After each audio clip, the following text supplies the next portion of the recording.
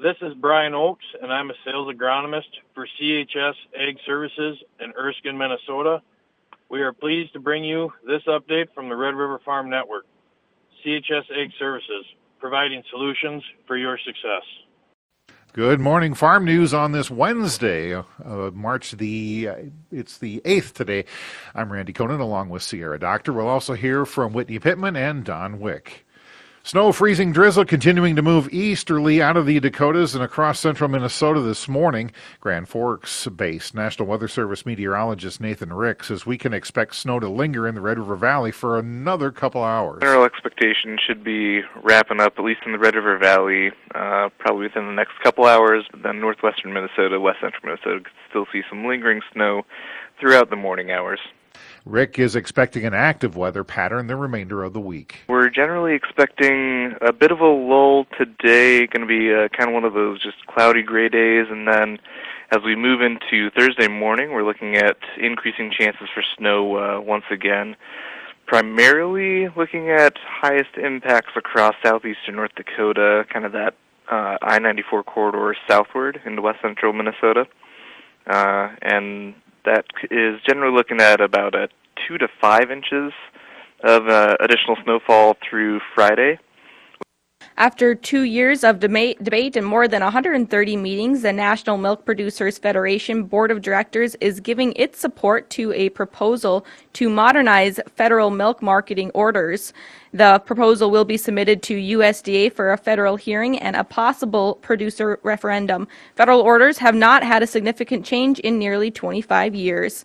This is the Red River Farm Network. Wednesday farm news on the Red River Farm Network. Well, it's a big week for corn, soybeans, and wheat. Red River Farm Network farm broadcaster Whitney Pittman has more. Leadership of the National Association of Wheat Growers will turn over to Oregon farmer Brent Cheney as he takes the reins on Thursday during their annual meeting here in Orlando at Commodity Classic. Cheney says one of his biggest priorities is working toward a 2023 farm bill that really benefits producers. I'm looking forward to being a small piece in a big machine and getting the American farmer a successful farm bill. You know, we need a farm bill that hits on all cylinders. We need a good crop insurance program to remain intact, and we need a lot of the regulatory hindrances that are capping our ability to safely and effectively use chemicals. They need to be reined in. We're trying to make it an environmentally sane environment for the American farmer.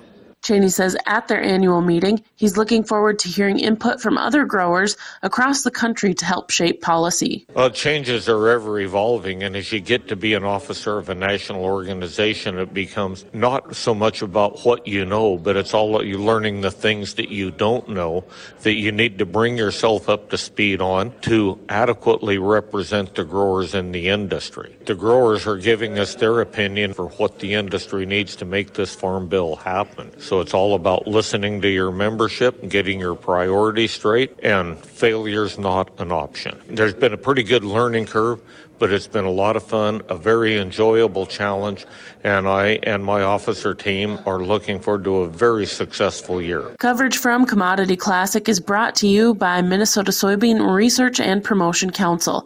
Reporting from Orlando, Florida, I'm Whitney Pittman on the Red River Farm Network. The Farm Bill is part of most policy discussions at Commodity Classic. Red River Farm Network farm broadcaster Don Wick has more in this update from Orlando. To be an effective safety net, the National Association of Wheat Growers is seeking additional budget authority for the Farm Bill Title I commodity programs. NOG CEO Chandler Gould said farm programs have not kept up with the cost of production. The Congressional Budget Office has already come out with their Farm Bill baseline and basically cut Title I by about $1.3 billion. So, I mean, that is a significant hit, basically meaning we're not going to be able to increase the PLC or other safety net programs there. If the Farm Bill was to be extended through next year, but if we weren't able to get it done, then we would have another baseline come out next year. But as you know, the way the government does funding, we're not spending money right now because prices are good, which means our baseline continues to erode. And so I am worried about where we're going to be able to come down between the two chambers just with the money that is currently available. It seems like reference prices is one area that a lot of the commodity groups are looking for a bigger ask that fits right into that discussion. It absolutely does. I know for sure wheat and soy are definitely asking for a higher PLC price. And if you just take the average cost of production across the United States, across our 6 different classes of wheat, $5.50 is nowhere even close to cost of production. And of course, just to be clear, we don't want the PLC price to generate a revenue. We want it to be able to keep you in business for the next year. But $5.50 is so far away, we're going to have to look at other means to make that safety net more realistic. Nearly half of the House and 20% of the U.S. Senate have never voted on a farm bill, which only complicates the farm bill process. I mean, really, what we're also doing now is just educating them on why we need a farm bill. We're not drilling down into ARC and PLC and CRP and EQIP because they're still trying to figure out what this big bill does other than, support the SNAP program there. So educate, then go back and go down into the details is what we're currently working on our lobby strategy. NOG is continuing with committee meetings today. State corn and soybean caucus meetings are on the Commodity Classic schedule today as well. The Red River Farm Network coverage of Commodity Classic is sponsored by the Minnesota Soybean Research and Promotion Council. From Orlando and Commodity Classic, I'm Don Wick. USDA will release its March World Agriculture Supply Demand Estimate, or WASDE, report at 11 o'clock this morning. Market analysts and traders watching how much USDA lowers Argentina's production. Average trade guess for Argentina's soybean production at 36.6 million metric tons. That compares to 41 million in February from USDA. Argentina's corn production estimated at 43.3 million tons. That's down from 47 million tons in USDA's February estimate. You're listening to the Red River Farm Network. Wednesday farm news on the Red River Farm Network. Welcome to Inside Agriculture. A month ago, Minnesota Governor Tim Walz signed climate legislation pledging the state's electricity comes from exclusively carbon-free resources by 2040. House Climate and Energy Committee Chair Patty Accom now wants to amend the cut in greenhouse gas emissions to 50% by 2030 and a net zero target by 2050. Republican lead Chris Swedzinski asked the bill's author if this is a goal or a mandate. It doesn't have penalties, but I'd like that to, I think we know where we need to go, and this bill just puts into law that is the direction we need to go. Representative Kinski. Madam Chair, if you were able to kind of wave a magic wand, would you like to put penalties in this bill? Madam Chair. If I were king, what I want us to do is move toward reducing our greenhouse gas emissions. And so I think I have said many times I much prefer carrots than sticks. And so I think that we have opportunities to incentivize the behavior that we want to see. The bill was sent back to the House Environment and Natural Resources Committee on a split-party vote.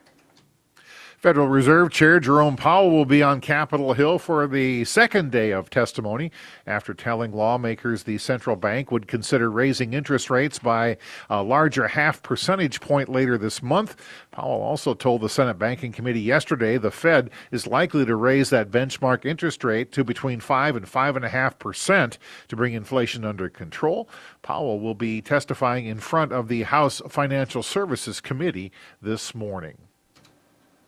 The U.S. ending stocks are not expected to change at all much in today's USDA supply and demand report that comes out late morning. Traders and market analysts are expecting USDA to lower corn demand slightly to near 1.305 billion bushels.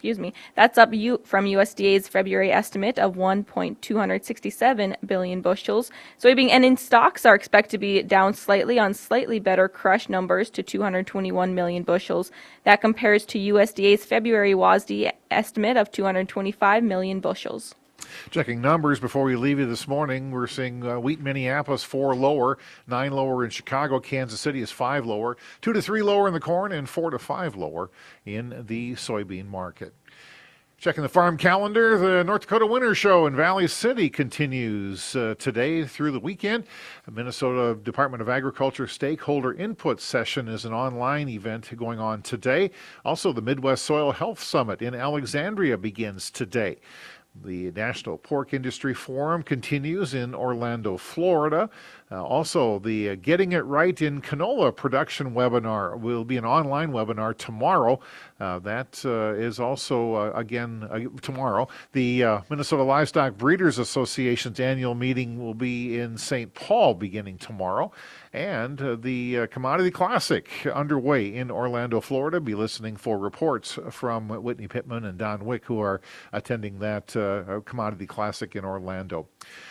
Have a great day, everyone. Stay warm, stay dry. This is the Red River Farm Network.